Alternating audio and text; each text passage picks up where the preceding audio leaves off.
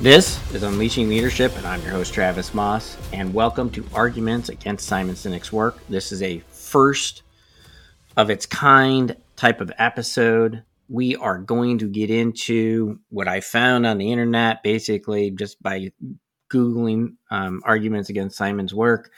I found a bunch of arguments, basically, a bunch of people out there writing, because it is a book. So you get book reports and stuff like that, people saying it's a waste of time and stuff like that. And so I thought that that'd be very interesting to dig into because it's you kind of get into the point of the work itself and whether or not people are really getting it. And remember, we talk all the time about you can read all the books, visit, all the conferences that you want, that kind of stuff. But it's what you do with the knowledge that matters. It's what you do with an idea that matters. So in some ways, the idea is just a catalyst. And the question is do you allow it to propel you? So we're going to get into some of these arguments. It's going to be a little bit spicy. I'm going to have a little bit of fun. I was trying to do it all as one episode. It's way too long.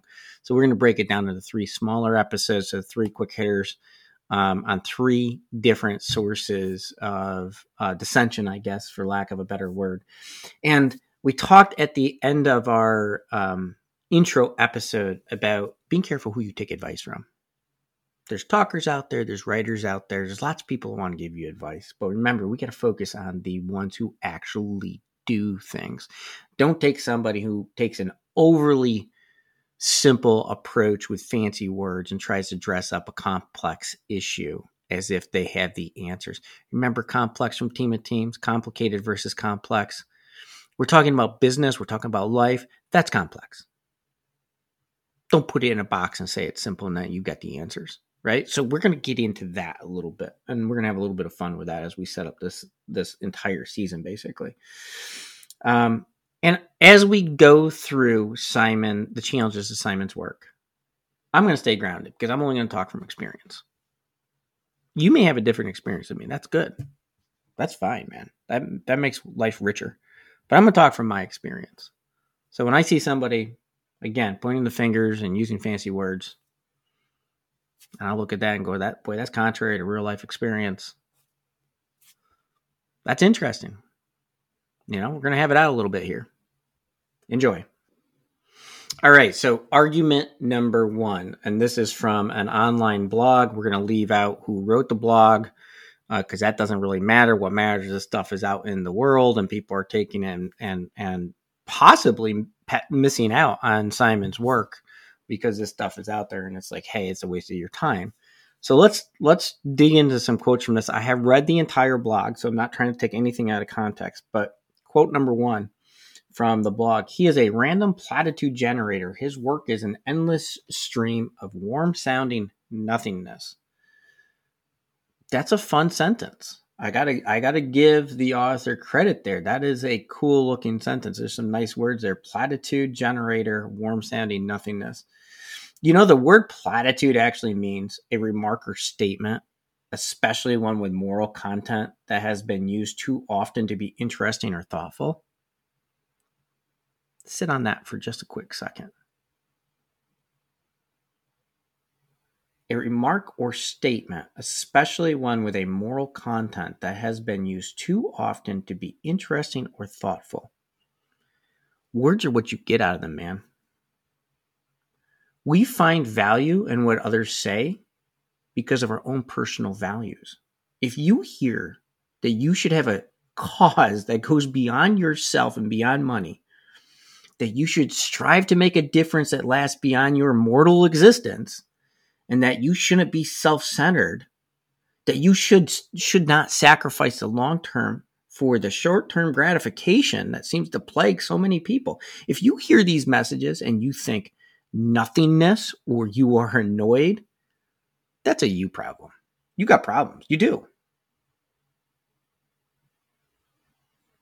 In the world that I live in, working with clients and employees, trying to improve people's lives every day, I am 100% convinced that we could all benefit from being constantly reminded it's not all about me. Everybody's not out to get me. It's not all about money. It's not about whether or not I have and you don't. That we get more by working together. not sure that message is a platitude. Here's another quote from it. But here's where the harm comes in, or at least the expensive waste of time. You, the manager, take these cynicisms and quote them to your staff like it's a treasure map of solid gold success. And they're thinking, ugh, shut the fuck up and stop wasting our time. We have work to do. All right. These are more fun sentences. Somebody knows how to write here. This is some good writing. I do like the writing. It is fun writing. However, what is an expensive waste of time? You make time for the things that are important to you. If it's important to you to focus yourself and try to focus those around you on the fact that they're not the center of the universe and that we can do good for others, is that really a waste of time? Are there enough, when you turn on the TV and you turn on the news or you go on social media, are there really that many people out there talking about the good things in life that people are doing? Do people really get the opposite? I don't even know what the opposite is, but the opposite of depression when they're watching the news and social media anymore? Or when they go to work? Or whatever they're dealing with? Is that really a waste of time? Time and this idea that time is expensive. Time is always expensive, man, because it's limited. You got to choose what you want to spend your time on, right? It's the type of currency you can't make any more of. You can't print any more of it. You get what you get. It's always expensive. But what do you want to fill it up with? What do you want to spend it on? What type of feelings do you want to create with the time that you have? Is it really harmful? Because he says, here's where the harm comes in. Is it really harmful to hear these, as they are referred to as platitudes, to hear these platitudes? How do those messages hurt you?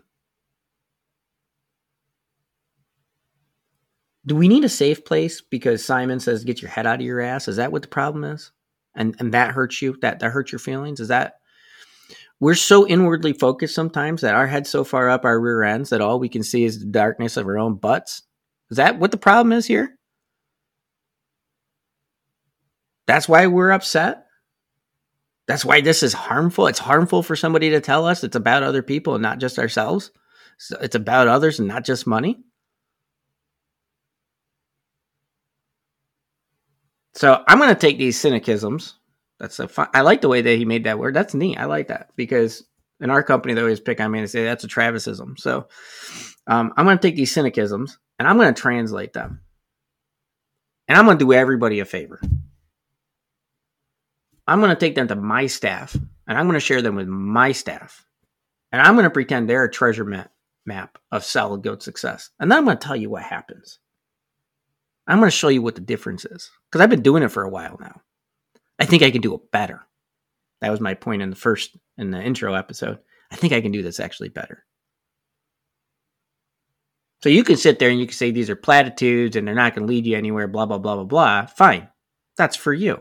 I'm going to spend my time where I think it's most valuable. I want to spend my time looking at helping people. Notice I said translate. I'm going to take the cynicisms and I'm going to translate them. Simon is attempting to inspire a concept. This is where we have to understand how to read into things, how to actually take things and make them our own and implement them. Stop reading 100 or 100. Yeah, there's people out there reading, I guess, 1,000, 2,000 words a minute. Slow down a little bit.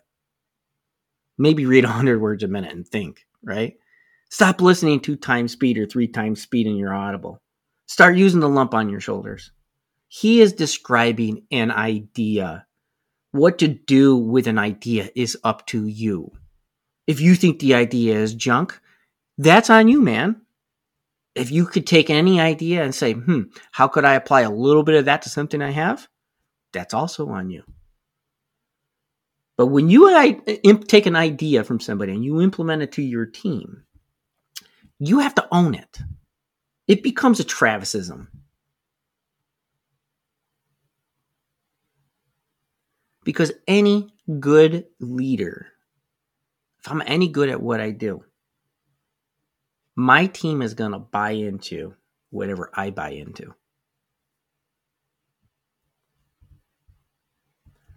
The final part of this quote, shut the fuck up, stop wasting our time. We have work to do. Really? And then I'm going to emphasize really.